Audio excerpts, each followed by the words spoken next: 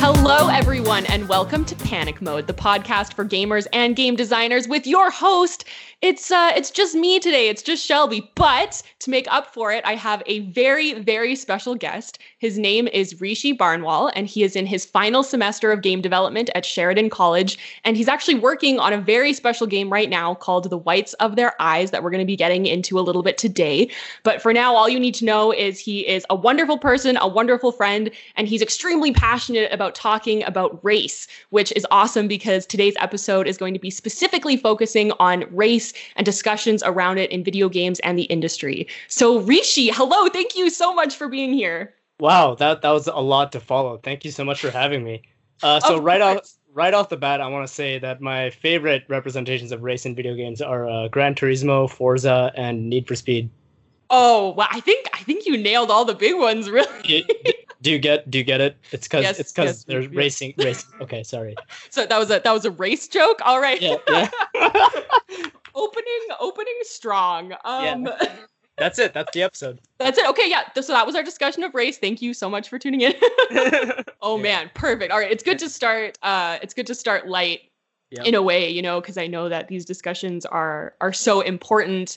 And they can be serious, but I think for a good reason. A friend of mine we were just talking about how, race, especially integrating representation in video games, it should be work. You know what I mean? In the sense that it takes effort to understand and to empathize and to do the work to get it right, to hire the people that you need to hire to create these amazing stories and characters. You know what I mean? And that's not easy, and it shouldn't have to be easy.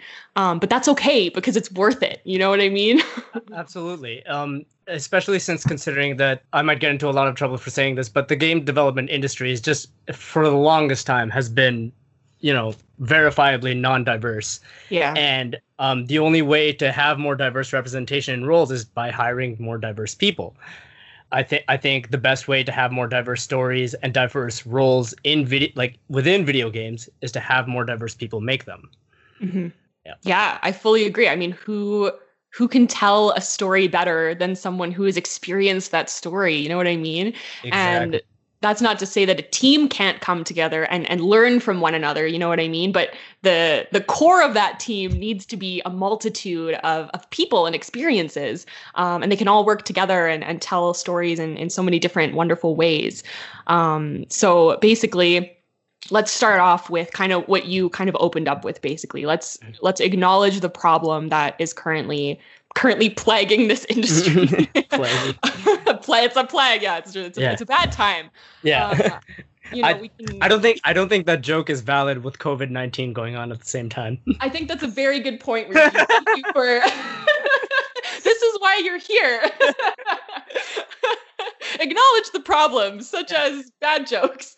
So some issues that we're going to kind of be going over today is that, one, the video games themselves, right? Who do we see in video games? If you look at all of your favorite games, it's a lot of white people. Like, I'm not going to sugarcoat it. Like, it's a lot of white people. I wanna add on to that and say that it's not just enough to say who do you see in video games, because I'll admit that there are more and more diverse roles popping up, but it's who do you see in the spotlight? Yes, right? yeah. Who's your camera trained on? Mm-hmm. Yeah, exactly, right? Like, is it the same way that the camera was trained on Lara Croft's booty?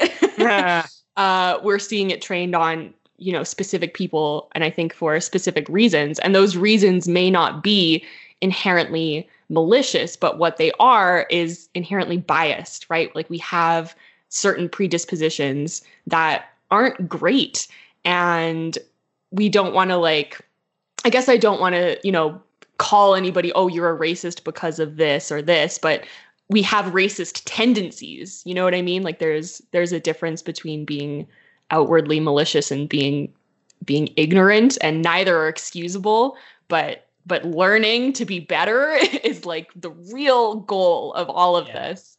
One of my favorite sociologists, Alan G. Johnson, which I hope we'll talk about him more later, but he mentions how having these biases, these inherent, like what in the context of making games, making a character that looks like you as a white person doesn't make it doesn't make you a racist person, but what you are doing could be considered racist. In that sense, the action and the person are completely separate, and the person must work consciously to fight that bias. Yeah. That's I like that phrase of you need to work consciously, right? And that comes back to you have to put in work. Like it's hard, and that's okay. Like not nothing, but like, things that are worth doing are often difficult. Exactly. So that's just, all the more power for people to be like, I'm working on it, right? I'm working on it my whole life. I know that you and I are really big on learning and trying to work on this all of the time, not just even for race, but for gender, for issues of like ableism and all of these different things, intersectionality, really. Even age comes into play too. Yes, when was the last time you played a game playing as an old person? Yeah, exactly. And of course they exist, but like you said, right, it's who's in the spotlight. It's who are we not seeing at the same time. So maybe let's fire off some statistics here to get into this idea of who are we seeing. So there's an article done by Rain Radford Burns, and they did an article called Gender and Race Representation at E3 in 2019. So E3 is like the big games demo of the year, and this was for last year. And they categorized all of these different games and broke them down in terms of not only gender, but also race. And the I guess the big statistic that we can kind of pay attention to here is that 27% of the protagonists found in the games were Caucasian, while 3%, which is only 2 video games, actually featured African Americans as lead characters. So I think the rest of the games that you're seeing there that are not accounted for, that other, 60-70%, is because you could create your own character. You were an animal. You were a non-human character. So what is that?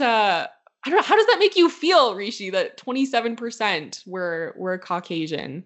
Well, first of all, I want to add that as a proud Indian person, once again, I'm not even on this graph. You're not. You're not listed at all. Like at all. Think. It's here, let me read off the categories. We've got none. We've got Caucasian, African American, player choice, ambiguous, and multiple. Those are the categories. Where do I even begin? Seeing graphs like this is good. It means people are thinking about it, and that's what I really like to see. But this is part of acknowledging the problem, right? It's the first step. Now that people are more aware of, the statistics of how many people, how many characters you see in games that are actually white, I just want to see more trends in the opposite direction. See more stories of Indian people in games. For example, the only game I can think of right now that had an Indian person as a main character was Assassin. What was it called? I think it was called Assassin's Creed Chronicles, where a portion of the game you played as an Indian assassin, but it's not one of their main titles. It was a side scroller, and it didn't do any well. Or it didn't do. Yeah. Yeah, I remember that one. They have like a China one as well, and then I think you could play she was a woman in that one. You could play as a cool assassin there. Yeah, that's interesting. So it was like an afterthought. Oh, well, not an afterthought, but a smaller branch of a bigger game. Especially, India is so beautiful. Like, why not set an Assassin's Creed game there? Right, absolutely. Like, ancient Indian civilization was rich and amazing. It was an amazing culture, and I'm not being biased at all. It just is. Sorry. It just is. Oh no, that's perfectly fine. Yeah. And it's just ripe for placing an assassin there. And even contextually within the games, it makes sense. I mean, where was the first game set in? Syria. But the regions are close. Yeah, exactly. Because they did Egypt. Yeah, exactly. So it's totally possible to continue, branching out and visiting other places that aren't European countries. Cough, cough, Assassin's Creed Valhalla, cough. Yeah, what's up, Valhalla? I mean, I like Vikings, so... Oh, yeah. Who doesn't like Vikings? Who doesn't like... I guess that's what they were like in their marketing meeting. They were like, guys, Vikings. And everyone was like, I really can't argue with that. Yeah, and then the one guy in the corner was just like, Indian Rajputs. And then they were like, sorry, what? Yeah, and then the head of the meeting was like, did someone say something? Oh my god, yeah. Sorry, and there's like a Viking like drum going off in the background or something. Like, it's too late. Oh man. The mob has spoken. Yeah, exactly, right? Oh man. But yeah, this idea of creating not only non-Caucasian characters, but yeah, characters who are Indian, who are of different Asian descents, right? Like we so often see you're either like a white person, or you're like coded as a white person, even though you're from, so you're whitewashed basically, or your skin is lightened to do that. I know which Resident Evil game did that? Resident Evil 5. I think it was 5. Let me look it up. Oh yeah, okay. So they had, right. So Resident Evil 5, they had a character, her name was Shiva, and she basically got a lot of criticism because of like the racial and gendered stereotypes attached to her. She was very light-skinned, despite like they clearly wanted her to be like a racial partner to like the main character. And it was kind of just a bad time, basically. Yeah. So we can kind of, that's where people were kind of like, oh, well, like, what are you doing was kind of the question, right? Yeah. So I think a lot of the time that's the question is, what are you doing? Yeah, and it can go a little more subtle than that too, because I want to preface this with saying that I absolutely love Final Fantasy VII more than any other game. It's one of the first games I've ever played. It's a special part of my childhood, but Barrett is an example of race representation that could have been done better, because he fits the stereotype for how Japan sees black men. This hulking 7 foot tall, I think he's actually 7 feet tall canonically, 7 foot tall brute who's just all muscle, speaks in very stylized, like heavy air quotes, ghetto slang, and uses a gun. And that's it's a very common trope in anime and just Japanese media in general. So just because a character is of color doesn't necessarily mean that it's done well. Yes. Oh, yeah. I think that's such a good point, because there's also this idea that they're like, you have the white model, right? Yeah. And then you just change their skin tone and you're like, done, people of color. And it's like, okay, you're welcome. Yeah, you're welcome. We crushed it. We figured out how skin tones work. It's like, all right, that's not really what you're talking about. And I think that comes back to as well what we said at the very beginning, is that you need to hire people who are just full of like diverse backgrounds from everywhere, right? They all look a different way. They all bring these different experiences with them, and then they can design these characters, right? It's not just one character artist who makes a white model and then they're like, "Okay, and here's the black version." It's like, what are you talking about? That's not how RGB value. The RGB value from 255 to like 150 done. Yeah, right. Self high five. 10 out of 10. Yeah. Oh man, but that also.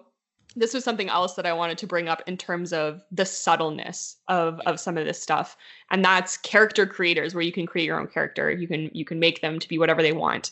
A lot of the time, and this is going to sound so nitpicky, but I want to explain why it's not. It is, but it's not. But the default is often white and male, right? You like load up that character creator and it's like it's a white person that you're looking at. And this doesn't seem like a big deal, because you can just change them to be whatever you want, right? Like you can give them whatever hairstyle, facial structure, all that fun stuff, their outfit. But the reason it's a big deal is because we already assume that white is the default, right? White is at the center of everything. It's the one that holds all the power. It's the dominant thing that we think of.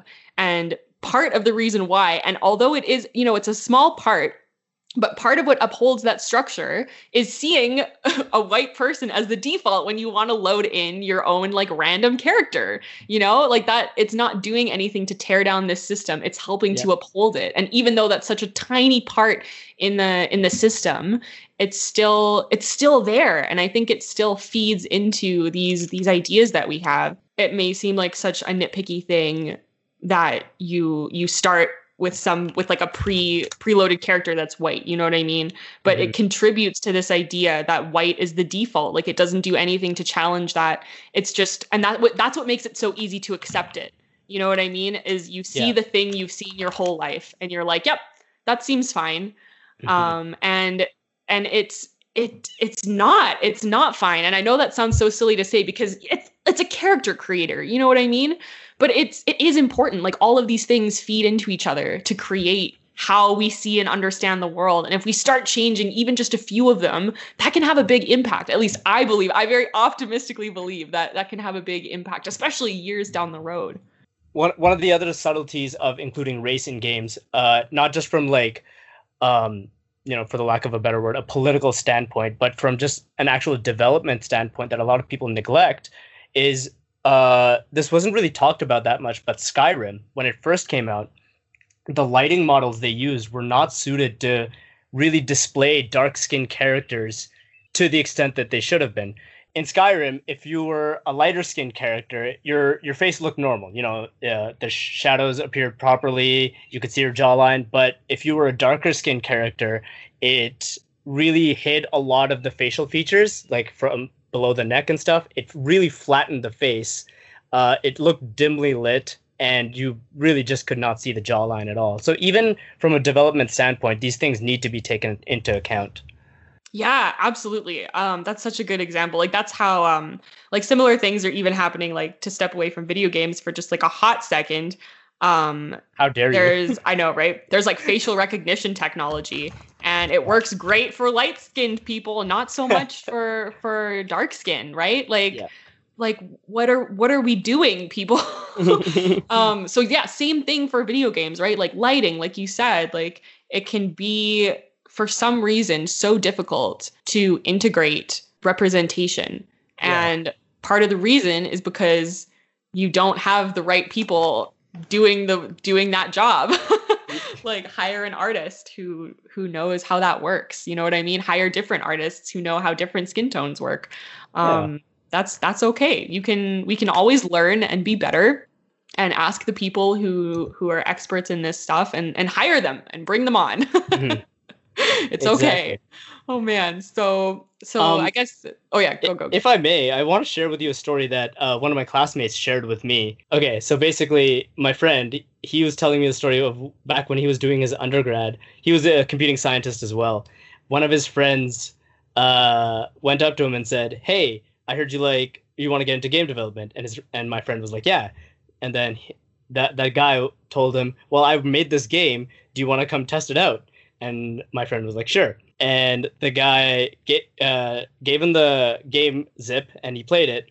It was just this first-person perspective of a man going about their day, Like he would get up, he would walk to work, get a taxi, get on a bus, and go to work. But throughout the entire time, people would, like, the NPCs would just look at you funny.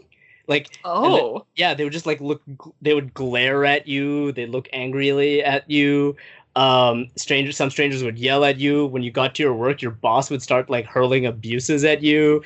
And on the way back, same thing. People were glaring. And it was a very short game, by the way. And at the end of it, he goes to the bathroom, and the camera zooms out, and you see that he's black. And my friend's friend leans over his shoulder, looks him dead in the eye, and says, "Do you get it?" Oh my god. Do you get it? Do you get it? And my friend was just sitting there speechless because he's like, what do you say to that? Like, oh my, I don't know what I would have done. Like, yeah. What do you, I can barely process what you just told me. Yeah. Bringing it back to just race representation in video games. It's, you need the viewpoint of someone who belongs to that group to kind of do that character justice. Yeah. And that doesn't necessarily mean, get them to develop it, but ask them to play it, get their take. Yeah. See how they feel. Don't just go off on your own and think what other people go through. Yeah. Oh my God. So that's a really great example of a really bad example of how to do race. That's not to do. Yeah, exactly. What not to do. Don't be that guy. Don't be that guy. Oh man, that's really something else. I would like to like hug your friend, basically. Like a hug of solidarity. Oh, I did. Good. He really deserved that. Oh my goodness. Well, that's yeah, okay. I guess speaking of some examples, do we want to talk about some games that are doing well with race representation, or maybe not so well? You know what? We've been talking about depressing stuff for the last few minutes. Let's talk about a game that does it well. I want to mention Never Alone. Yes, great example. So for those who don't know, Never Alone is a 3D side-scrolling platformer puzzle game. So Never Alone was developed by Upper One Games and tells the story of an indigenous girl, and it's based on indigenous stories and indigenous storytelling, and they actually had indigenous people in their development team.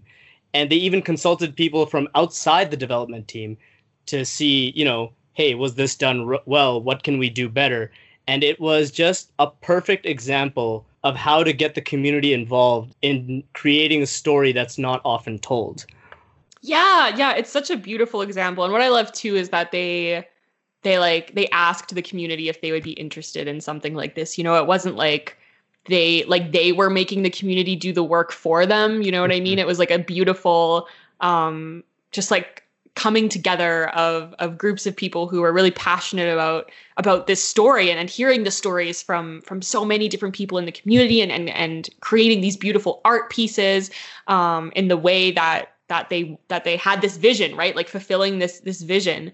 And it's a beautiful game. It's, I think they really nailed it. And I think the reason they nailed it is because they involved the community and the people whose these stories belonged to, Exactly.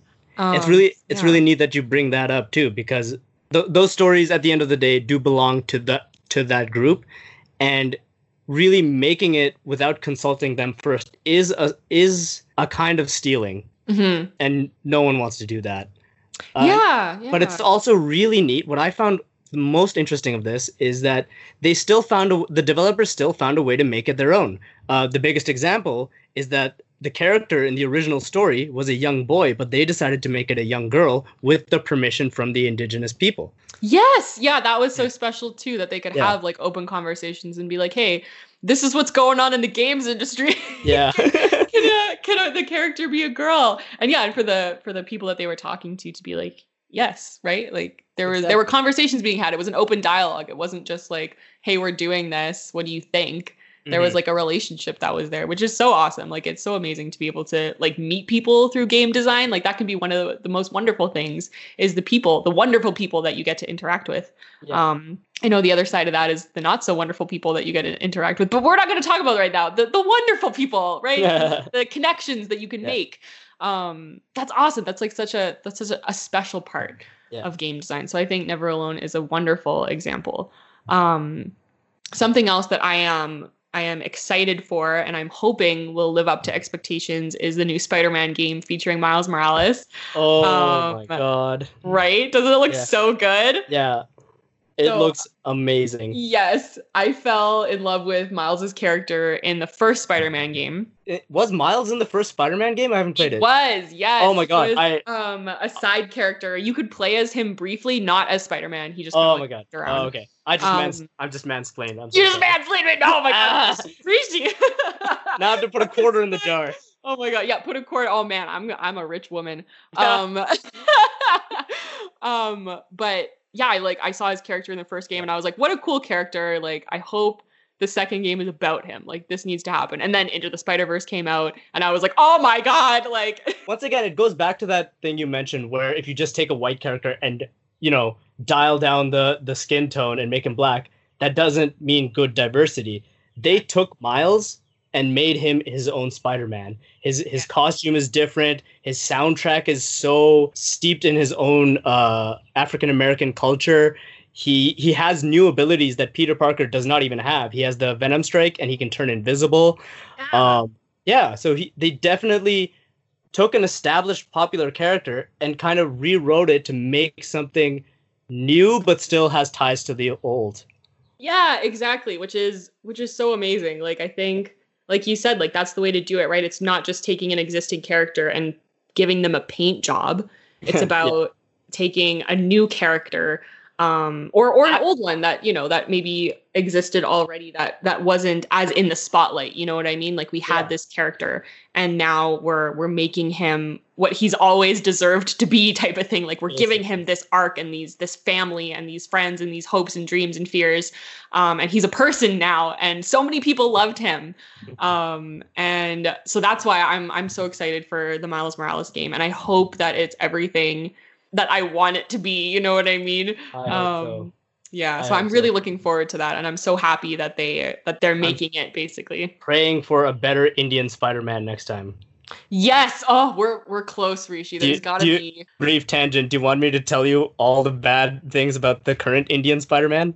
Yes. Please do. So first of all, he's not really major. It's just kind of like a side thing that Marvel came out with. That's what I understood about it, is that it was just kind of like just a Let me side. just start with the costume. All right, let's do it. They gave him those weird curly-toed Aladdin shoes and really like puffy white pants, but then like a long flowing like Spider-Man, like it's called a sherwani in our that like dressy looking thing, but they gave him a Spider-Man version of it. And that makes no sense to me at all. First of all, that's usually not all the time, but usually formal attire, so you would not wear that into battle. Second, like puffy pants and curly-toed shoes. Really? Was it that hard to give him a normal Spider-Man suit? Why not just give him a web turban? Like, I don't understand. Oh my god, a web turban! Like he shoots webs out of his turban. Or no, just like a turban made of web. Oh, I gotcha. Yeah. That's better. That makes more sense. Yeah. Well, not really, but still. Okay. No, exactly. Oh my god, that's terrible. I can't believe they did the curly Aladdin shoe thing. And then they also, the way he got his powers wasn't from a radioactive spider. Can you guess how he got his powers, Shelby? I'm gonna say something racist, so no, I'm not gonna guess. Good answer. He got them from a yogi. No! Oh my, no, stop. A yogi was just praying one day and then mouth. That's not what happened. Oh my god. And this kid just walks up to him, and the yogi's like, "Hey, you seem cool. With great power comes great responsibility." And he snapped his fingers, and now he's Indian Spider-Man. Oh my god. Okay, so Rishi, just really briefly, do you just want to? Because some people may not understand why that's problematic. Do you just real quick just run through why, like maybe what you would have done in designing him? Let's do that. Let's do a redesign right now. Redesign of Spider-Man India. Oh man, this is putting me on the spot, but I'm all for it. I believe you can do it, though. Let's do it. Okay, so first of all, okay. Sorry, this is not part of the podcast, but I just remembered. Mary Jane is called Meera Jane. No!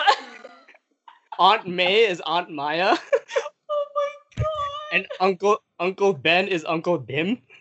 Oh my no! It's like someone... Oh god. Anyway, how I would redesign Spider-Man in India. First of all, what's wrong with him staying in the States? Why does he have to be in India? Don't get me wrong, like, that's not inherently bad, but it's just, it feels disingenuous that they had to, because he's Indian, he has to be in India. Mm-hmm. So I would set him in New York. I don't see anything wrong with that. New York is kind of Spider-Man's turf. Yeah. Yeah. Give him a normal Spider-Man suit, for one. If you look up Spider-Man India's suit, it looks like you just took Peter Parker's normal Spider-Man and replaced the bottoms with just pajamas. In the same way that Miles kind of got a unique black suit with his own custom spider logo, it would be kind of cool to see Spider-Man India with maybe a costume based on a spider that only exists in India. I actually drew fan art of an Indian Spider-Man called the Crystal Orb Weaver Spider-Man, based off the Crystal Orb Weaver spider. And I made the costume just like with a different color palette, and the webs were gold because that spider is known for spinning gold webs. Oh, that's cool. Oh my god. Yeah. So it's little things like this that really, little tie-ins to the culture, to his origin, that really kind of help with the representation. Totally. Yeah, I think, and stuff that like makes sense for the character. Like Miles loved graffiti and graffiti art and spray paint, and like that's what he like literally spray painted his own suit. You know what I mean? Like that's a part of him, like as a human being. He's like, that's what he's into. So yeah, having the Spider-Man suit reflect the human being underneath, and just not just like where they're from. You know what I mean? Precisely. That's so cool. I love that idea, Rishi. That you should have designed him. I should have. You should have. Oh my god. Because even Spider-Gwen, like she does ballet, and so the shoes she wears are like little turquoise ballet slippers, which is so cool, but also functional because like it's not like they get in the way. It's just different shoes. even down to her eyebrow piercing. Like she's punk as hell, right? She's exactly. She's a drummer in a rock band. Hell yeah. No, that's awesome. That was so cool. Thank you for off the top, just kind of going for it there. Improv. Amazing. So that's actually a really good segue into a conversation I want to have as we near the end here, which is how to be better game designers when it comes to designing race in games. And Rishi, something that you're doing right now, which I am so, overjoyed for you and proud of you for being able to make this game that you wanted to make, or at least one of the games that you wanted to make for so long, so I would love to talk to you about the whites of their eyes and your beautiful main character and the design considerations that you and your team are taking. So if you just want to talk a little bit about that, I would personally love to hear more about it. The game I'm making is very heavily based off of Shadow of the Colossus, and for those who don't know, it's a very minimalist third-person kind of action puzzle game where you're just a guy with a sword, a bow and arrow, and a horse, and you're tasked with slaying 16 giant creatures called the Colossi. And my game kind of follows a similar gameplay loop where you get to a giant enemy, you figure out how to... You take the affordances given by the game into account and figure out a strategy to defeat it. One of the things I refused to back down on was that I wanted the game to have kind of like an Indian cultural background. And for that, I wanted Indian main character. And after it took a little bit of convincing to convince my teammates, honestly, but I think it was worth it in the end. The more they read into the character designs that I had in mind and the cultural influences that I had in mind, the more they loved it. For example, one of the mechanics in our game is that you have this rope of infinite length, and you can use it to swing across gaps, pull down obstacles, whatever. And the head of this rope, this grappling hook, it looks like a king cobra. And in ancient Indian mythology, the king cobra is literally a symbol for infinity. So we thought, why not mesh those two together? That's so cool. And that's just one of the little cultural things that we had to keep in mind. And when I pitched this idea to my concept artists, they did their research, they created a bunch of mood boards, and there were some designs that we just had to reject because I explained to them that these kind of carry heavy religious and cultural connotations right now that we just can't use them. For example, one of the designs that one of my artists came up with was the main character wearing this flower necklace, which we had to say no to because the flower necklace has a very important meaning, chief of which is when you get married in India, you put that flower necklace on your betrothed. So it's a very sacred thing. So if it has important meaning in that sense, we don't want to really take away from that. We basically don't want to put a reason for people to get angry in our games. So we just thought, you know what, let's not risk it. Flower necklaces aren't tactical anyway. That's true. That's a good point. The tactility of a flower necklace is not worth the... Exactly. Not worth it, yeah. And we're designing the lighting model based on, making sure that this character's color palette is the best that it can be. Like you can see his features, you can see the little details, everything down to what clothing he wears was researched. The environment and the ruins in the environment will be based off like plants in India, ancient Indian ruins. I'm very excited for this game, and we're putting a lot of work into it. So that's so amazing. It sounds so amazing, and I think the special part is that the team has you. You know what I mean? You, Rishi. I don't know if you know this, but you're Indian, and oh, really? I know. Now you tell me.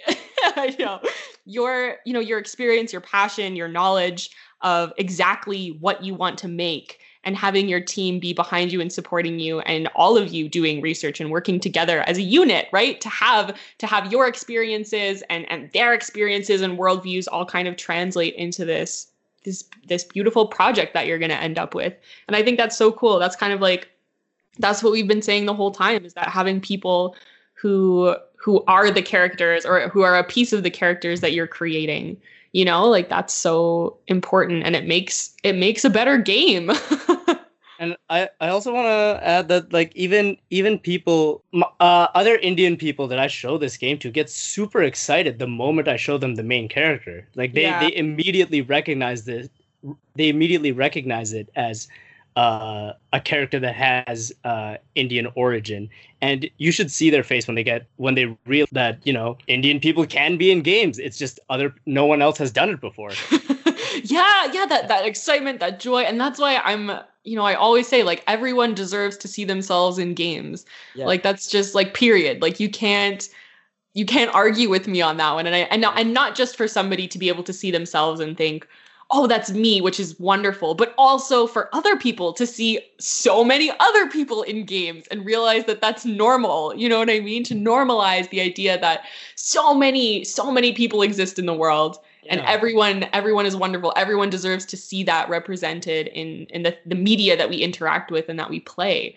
That's so important. So I think, you know, you're contributing to that. You're helping to introduce people to this idea that, hey, Indian people can be in video games, you know? Yeah, they can. Yeah, they can. Yeah. Yeah. I also want to address one more thing about how I hear this a lot, especially when I talk about this on Twitter, is stop bringing politics into my fantasy, or stop bringing politics into my sci-fi. I guess one of my final closing thoughts is there's no such thing as non-political sci-fi or non-political fantasy. Everything is rooted in some culture, even down to, for example, if your characters in your sci-fi world are eating with a fork and knife. Yeah. Why aren't they eating with chopsticks? I don't know. It's just one thing. It was an interesting thing that I read that really got me thinking. Yeah, that idea that the reason we should stay away from any type of representation that isn't the default is because, oh, well, that suddenly makes the game political. But I don't personally see an issue with that at all. Like, for one, it's already political, like you said. They're just not noticing because it's the default. Exactly. But also, it's great to make people feel uncomfortable. You know, like we should be feeling uncomfortable and pushing ourselves, because that's how you get comfortable. You know what I mean? Is by growing, and there are growing pains involved. But that's all part of it, you know? Yeah. At the end of the day, designing and building video games is about designing and building experiences. So hopefully I will allow you to experience some part of Indian culture. And who wouldn't want that? Exactly. Who wouldn't want that? Yeah. Well, I'm so excited to play it. I got to play a little bit of it, a demo that you sent over, and it's already off to such an amazing start. You have like rope physics down. So that's, you know, literally incredible. Thank you. You're welcome. Yeah, huge congratulations to you and your team. So wonderful. I'm so excited. So let's do some final thoughts here. Rishi, what can we do to better represent everyone as game devs in video games? Really look at the distribution of characters in games right now and think, what can I do differently? If you want to make a game and your gut instinct is to make a white male character, it's worth asking yourself, why did I just do that? And it might make you uncomfortable. Like you said, I think that's a good thing. That's the only way you'll grow. But just recognize the trend that gaming has and consciously work to fight against it. Yeah. Absolutely. There you have it. Well, Rishi, thank you so much for being here with me today, for talking with me about this stuff. You know, I always love to talk to you about stuff like this. So it's amazing that we were able to do it on the podcast and hopefully bring it to other people, and we can maybe start a bigger conversation, or everybody can learn some stuff. This has been, yeah, right. Thank you so much. Of course. Yeah. Seriously, it's an honor to be on here. Thank you so much for inviting me. I feel so acknowledged, And I really, really hope that you will enjoy my final game coming out mid-August. Oh, you bet I will. And I will have all of your stuff linked in the show notes. So if people want to follow you or your game dev team to keep up with your game, they can do that very easily. Thank you so much. You're welcome. Thanks for being here, Rishi. We'll see you. I'll see you later, I'm sure. Yeah, even though you're in Toronto. Yeah. You haven't heard the last of me. See ya. Bye. Thank you for listening to this episode of Panic Mode. You can follow Rishi at the Rishi Barnwal and or his game at On Thin Ice Games, linked in the show notes. You can also reach us on social media at panicmode.net, all spelled out, or on our website, panicmode.net. We would love to hear any comments, questions, or feedback you have about today's episode, and we'll be back next time where we'll return to talking about asymmetric games. We'll see you then.